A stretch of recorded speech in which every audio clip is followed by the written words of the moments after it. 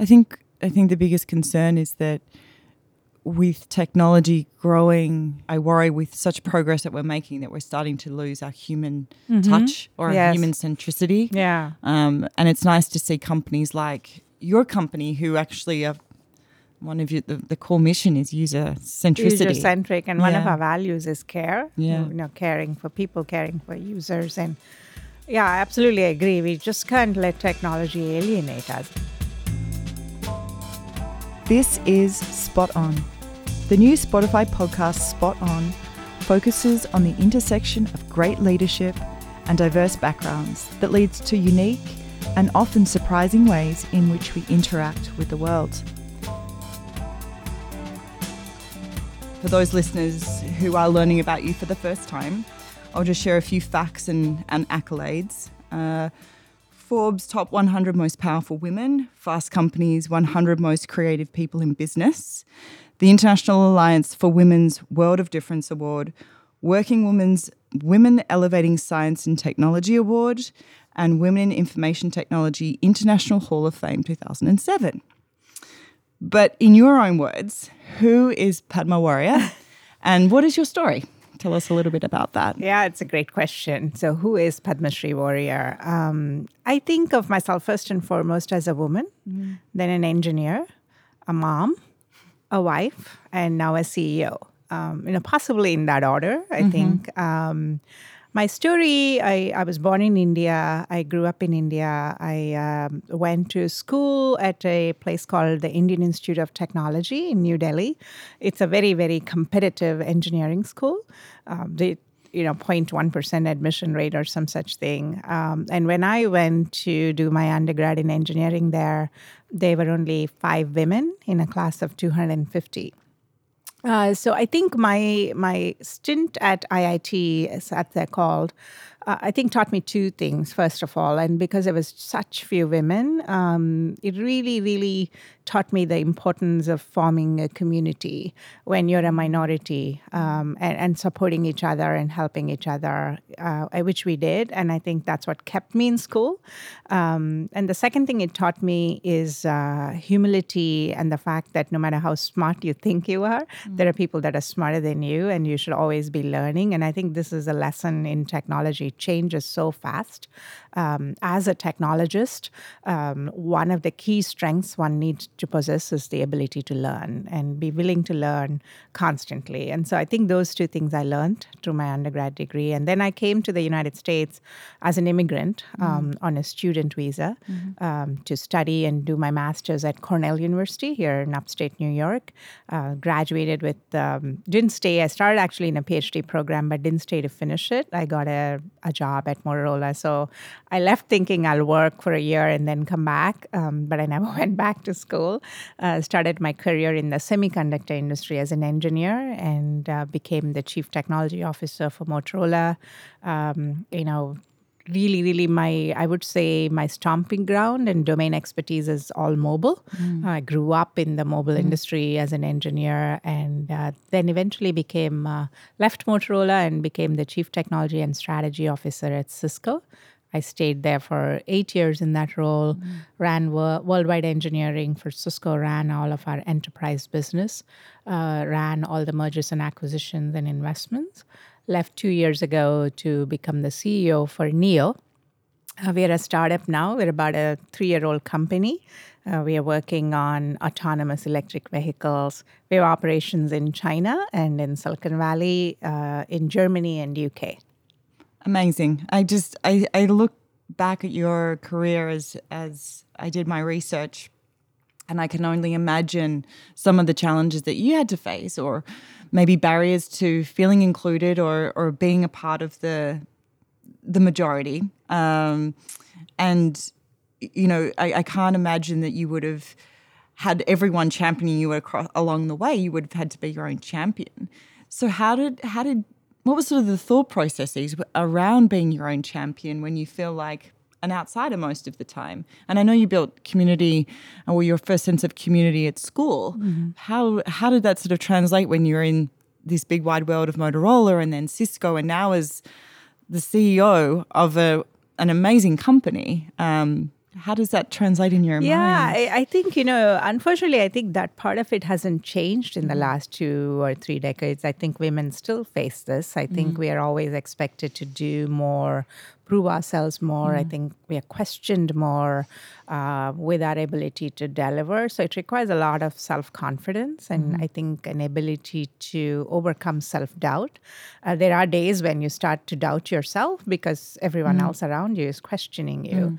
I think what kept me going is really, I would say, determination, and honestly, to be really who I am, and to genuinely figure out what is it that drives you and make sure you're enjoying what you're doing. So in other words, you do what you do to not necessarily prove yourself to others, but prove yourself to yourself, right? So I think that's what kept me going. In my career, I think certain things maybe have changed a little bit. When I started working in, obviously I came from India. I was also a woman of color, different ethnicity. There wasn't that much diversity, ethnic diversity in the tech field at that time. Now there is much more. I think we accept more, at least ethnic diversity, almost as a given in the tech industry. Back then it wasn't the case. So I had to overcome that barrier as well. And so, being a woman of color, having a different ethnic background, I think all these things were sort of barriers. But what I tell women now is the fact that you are different, you get noticed. So I use that more as a strength than as a weakness. People remembered my last name because it was, it was different. People would say, "Oh, that woman who was called Warrior, what was she doing there?" People would tell me to fit in. I had to dress a certain way when I started working. And I grew up in a country where we loved color, we loved jewelry, and I had to hide all that away. And now I don't. I think this is something you learn, as I learned as I went along. For me, the more comfortable I was in my own skin, the better leader I could be. I think that's really important. Yeah, for sure. And you talk about the warrior style, hashtag warrior style. And I know that is now a part of your identity. There's something that you just mentioned you had to sort of hide away for a little while. When did that actually become the thing that you wanted to hold on to and drive and create for yourself? I would say pretty early in my career. Maybe I started working as a line engineer in a semiconductor fab, and it had its own implications because of that. I was actually running manufacturing. I would say maybe after 3-4 years, I realized that I was trying to be a different person at work, and that was not natural for me. And I felt more at ease when I was really who the whole part of me was there, right? Without hiding away certain parts of you. And so I think I started to dress differently and act differently. And more importantly, I think speak up more and speak up with confidence. And, I think I am by nature a friendly, outgoing person. And so I let my personality shine through in my leadership. And I think that uniquely started to define who I am as a leader. And people actually liked that. I think genuinely when you lead people, especially, not just projects, but when you're leading people, it's important to connect with another person. And that person is also a human being, and they connect more with you if they know who you really are, right? Yeah. And so it's contrary to how people think. We were taught to be, leaders have to be decisive, and they have to be remote and not be accessible. It's actually the opposite of all that. The more approachable you are, people feel more comfortable bringing to you issues. They're more truthful about the status of the project. They're not trying to hide anything. They're not trying to not give you bad news. I think one of the things as a manager or a leader you always have to do is there's a lot of filtration that happens of information before it gets to you. So I think you avoid all that if you're more approachable and open. So I think I learned that maybe I would say after 3-4 years of working. And so slowly, obviously, as I grew in my career, I, gained more confidence. So to that point, what are the standards that you hold for yourself as a leader? Whether they be success factors or whether they be just the principles or values that you don't compromise on? I am first and foremost a people leader. So what I don't really compromise on,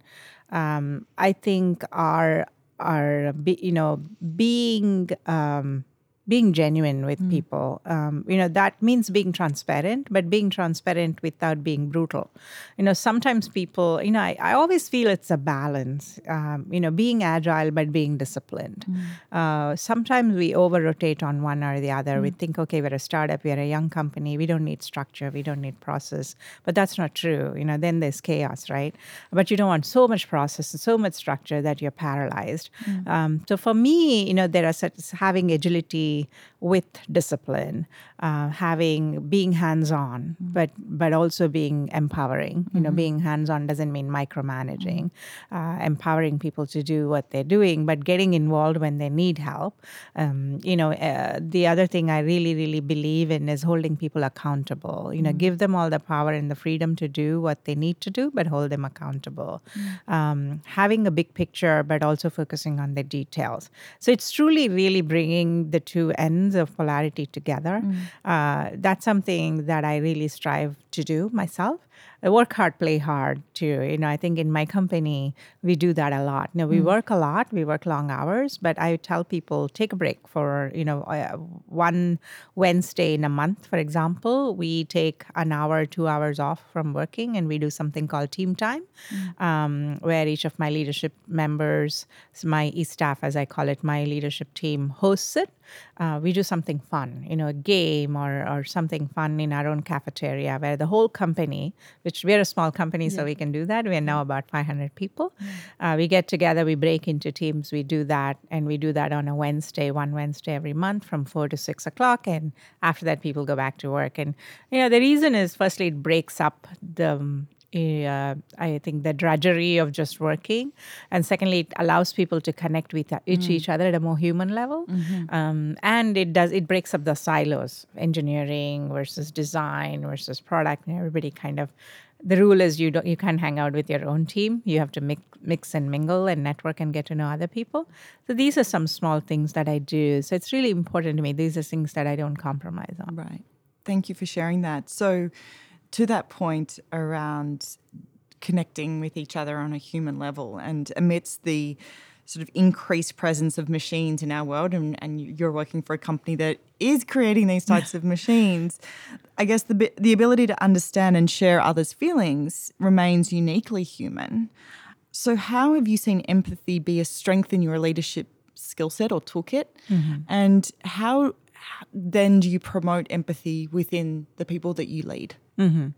Yeah, I actually use a word called care rather than empathy. For me, empathy means I hear you and I understand you. Caring means like I get you, and I'm here to support you. This is a subtle difference. So one of the values for our company is care. And care doesn't mean, by the way, that you're always agreeing with the other person, right? Sometimes, it's very much human nature to have differences of opinion, disagreements, arguments. I think this is what makes us human as well.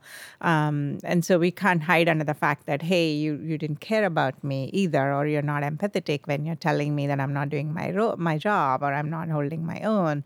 But it is, like you say, I think you have to balance data with intuition, experience, taking the time to talk to people, to listen to people. It's not just all on email, person to person, making that contact, eye contact, looking at somebody in their eye and talking to them is very much different from sending an email. And especially because we are such a geographically distributed company, we call ourselves a global startup. One of the biggest things is communication. When you say something, even as a person, it could get misinterpreted. So you have to be really careful that the person actually got the intent of what you're saying. I think this is where technology actually doesn't still replace, the humanness in all of us. And we have to be careful that we are balancing both. Yes, we are working on cars that can drive themselves someday. What does that mean to drivers, and what does that mean to people who earn their living driving? These are all questions we grapple with. The safety of passengers, safety of pedestrians. How do we make sure the system is resilient and reliable? There's still a lot of work we have to do with sensors and fusions and multimodality of these sensors and how fast compute has to evolve. So this is all the technology challenges. But the ultimate goal, we all know humans are actually terrible drivers. Most of the accidents are caused by human error. Yeah. More than 95% of accidents today are because of human error. So we know eventually computers will be better at driving than we are. But there's work we have to do. And there is a transition. We have to allow human beings to get comfortable with the robot that's going to drive them. These are front and center for me. Our company, we really focus on user experience first and foremost. That's a basic tenet we have. And I'm actually going to build on that user centricity that you speak about and that Neo is really driven towards. And it's becoming very much a focal point for tech and tech companies. How does the changing expectation of users, especially those who haven't had the comfort or the experience of working with autonomous cars or having the experience of trying something new, how does the shifting landscape of what users want affect what you do, when you do it, and how you do it? Yeah, I think you have to always, with technology, ask yourself, what problem am I trying to solve? And is this really helping humanity in some way, right? And otherwise, you're just doing technology for technology's sake. And I always believe technology is an enabler for the product. It's not a product by itself. So the problem we are trying to solve is reduce accidents, right? Reduce deaths due to accident. In the United States, vehicle accident is the leading cause of death for people between ages 5 to 24. And so a lot of young lives are lost. And most of the accidents, as I said before, are human error. So I think preventable. Yeah, exactly. Very preventable. Texting while you're driving is the biggest cause. Driver distraction and fatigue are the biggest cause for that human error. And so we created this problem actually with technology, right? Now, I worked on the smartphone and mobile phone. That's the industry I grew up in.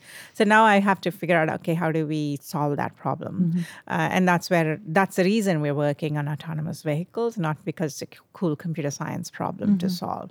But at the same time, the second thing that we are trying to eliminate is the fact that today when you're in a car, you're probably stuck in a traffic jam somewhere, especially in cities like New York.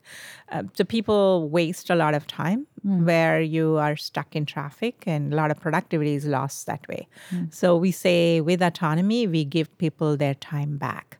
Time is becoming the new premium for all of us, right? I hear that. How do we, you were telling me you're a new mom. How do we give your time back so you can be everything you want to be? You can have a career, you can be a mom, you can raise your children, you can be whatever you're into. For me, it's art. I can be an artist in my free time without wasting my time inside a car, right? Which means the interior of the car, when it's driving itself, has to feel more like your living room, your house, that's giving you freedom to do other things where you're not worrying about being stuck in the traffic. And obviously with electric vehicles, we're trying to address the pollution problem.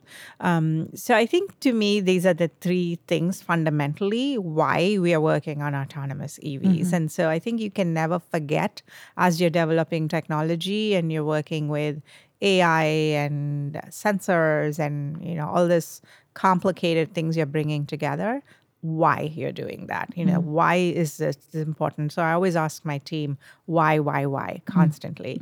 And, I think if it doesn't solve a fundamental problem for human beings, then I believe it's not worth working on. Yeah, for sure. And when you want to understand who your users are, you've just provided an example of car companies today don't really know who their users are or who their customers are. How do you build a picture of who your customers are?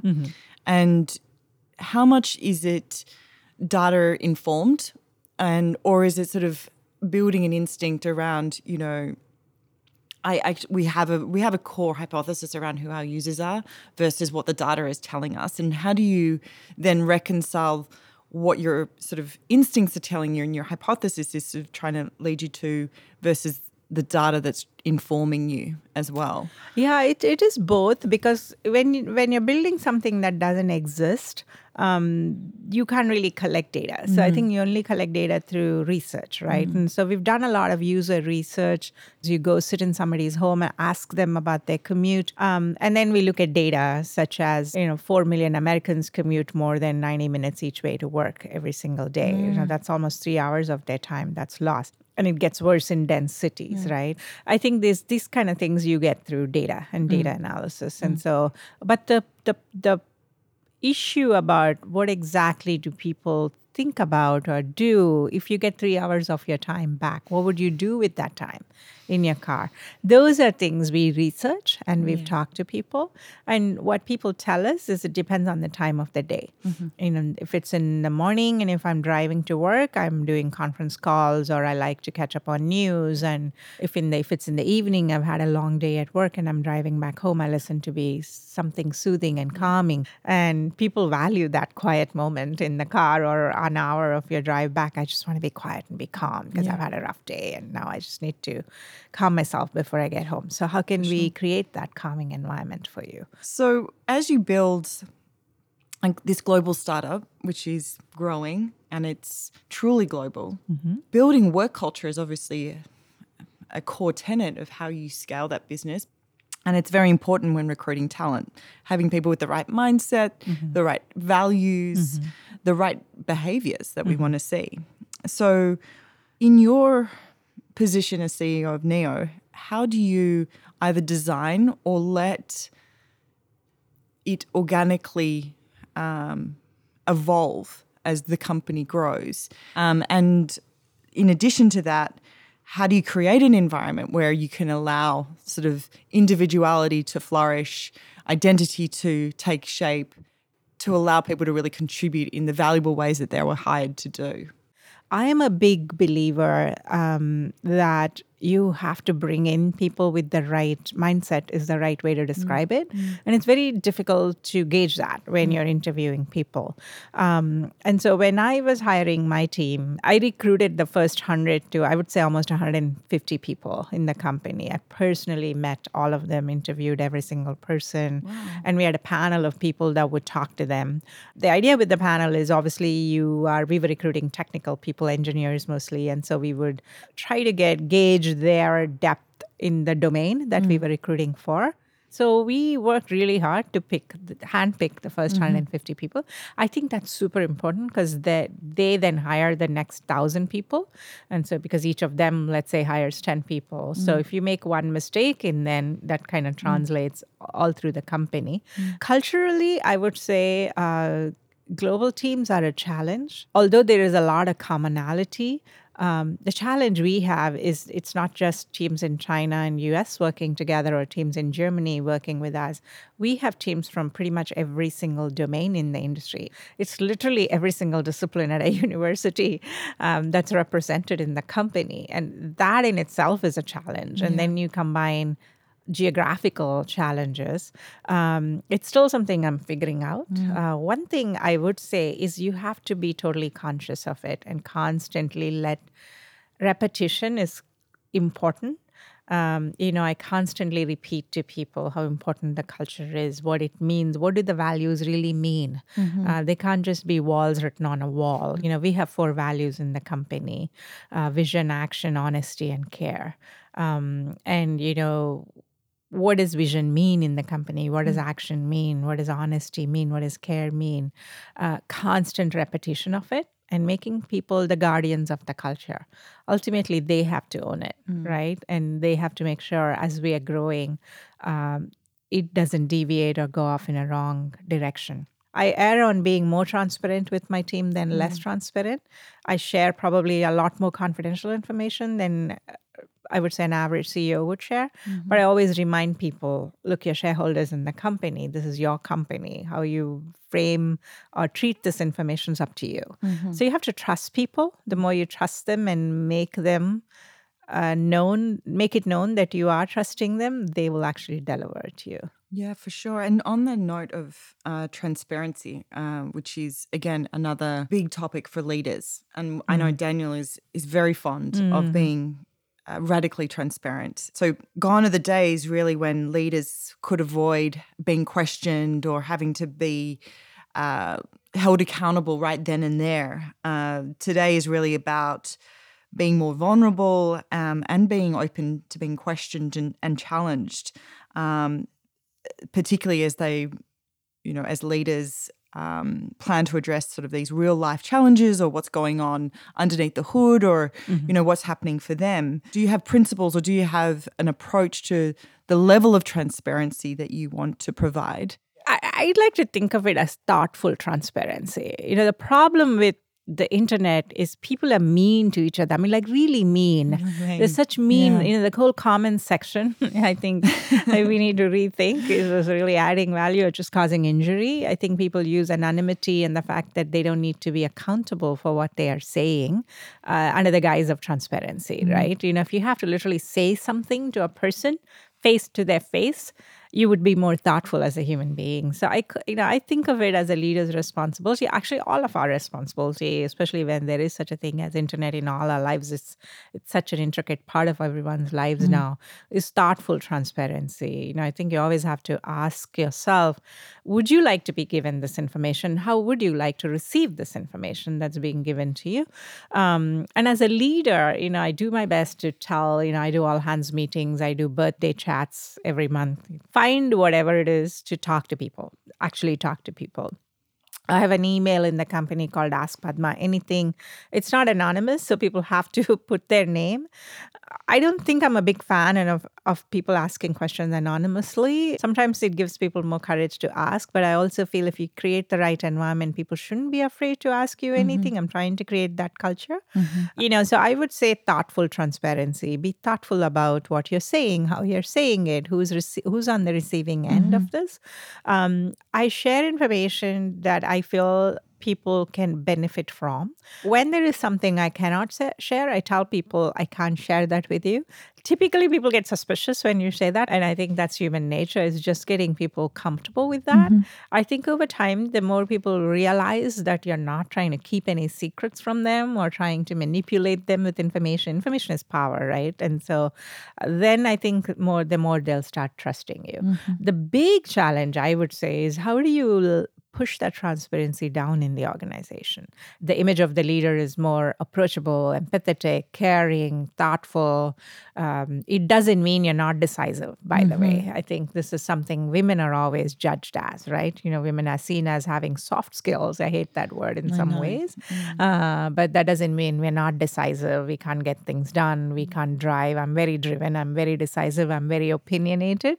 But I'm also approachable. I think this is the new image of the leader that is emerging in the industry, and I'm very pleased about that. But how do you make sure your managers and the managers below them are all communicating that way with the organization? Otherwise, you create this huge void, and then people start to circumvent their managers to come directly to you. So consistency and being thoughtful and making sure the message is going down all the way into the organization are things that one has to truly work on. Yeah, for sure. And leaders get a hard time. There's no denying that being a leader is full of making mistakes. It's taking risks. It's being faced with failure. And I read this wonderful quote, I guess you could say, on LinkedIn probably a year or two ago. It said, you're not a true leader unless you've built a leader who's built other leaders. Right. And I love that concept because it really is about giving more of yourself, allowing others to grow and develop underneath you. And I'd love to hear from you around, what are some of the mistakes that you feel you've made as a leader, which I think are all necessary part of the course, but also how do you approach growing other leaders as well? So I think the biggest mistake I've made as a leader is, I think when I first became a manager, maybe younger in my career, I used to think my job as a leader was to provide all the answers. And that actually is exactly the wrong thing you can do, because you shut people down when you're doing that. I think the biggest thing you need to do as a leader is to to ask the right questions. Allow your people to bring to you the answers. If everything is defined, then you don't need to exist as a startup because somebody else has already done that. There's already a hiking path up to the top of the mountain, and you're just taking that path.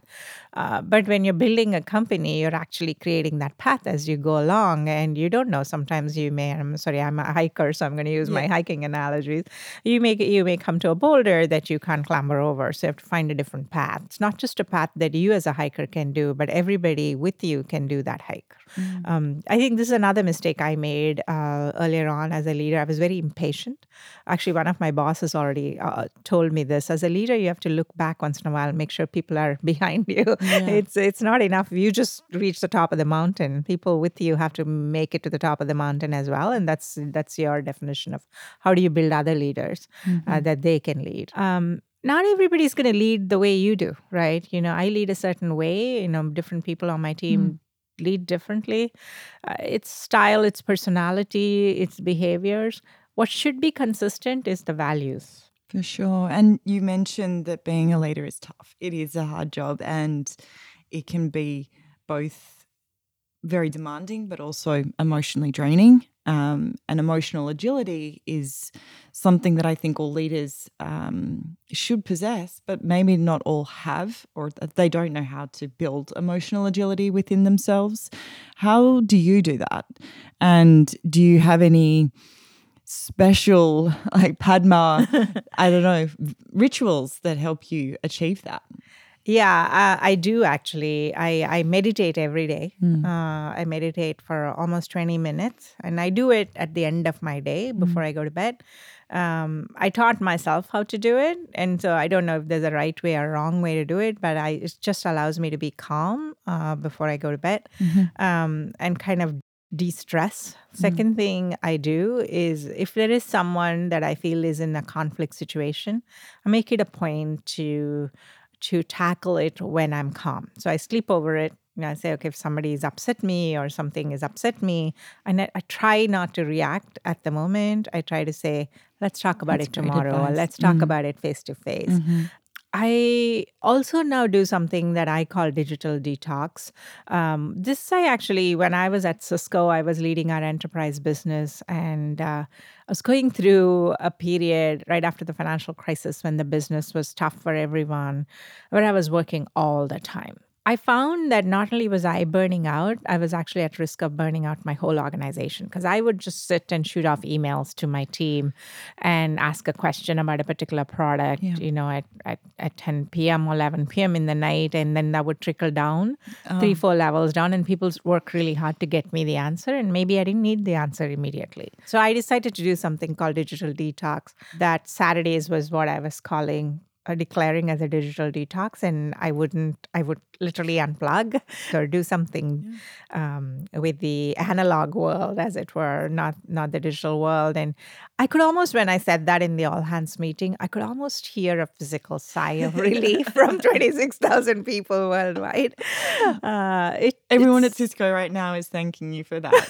I bet. One last question before we finish, and this may play a part of your emotional agility or your digital detox. You mentioned that you like to play loud music in your vehicle by yourself. Do you have a go-to playlist, a Spotify playlist, something that kind of energizes you, or even, Yeah, my playlists change a lot. It depends. I think if I'm going to go work out, I listen to very, very high I would say high bass music that kind of puts me in the mood to go to the gym and work out. I listen to more world music, some Bollywood tracks, some rap, some hip hop, combination. I have music that I listen to when I'm doing long distance driving. I often go to Tahoe from the Bay Area. There I save a lot of podcasts. I listen to short stories, fiction, things like that, where I'm actually paying attention to what I'm listening, because music tends to be sometimes just in the background, right? When I'm doing long distance driving, podcasts and stories are things where I'm actually paying more attention to. So I think it really depends on the mood. I think this is the thing about music, for sure. Or audio, I should say, more broadly, not just music. Exactly. While this episode was recorded when she was still CEO at Neo, we're excited to see what's next for Padma as an inspiring, motivating, and exciting leader. This has been Spot On with me, your host, Isa Nodermans, Global Head of Diversity and Inclusion at Spotify. Thank you so much for tuning in. Join us next week for more inspirational conversation from leaders across the globe.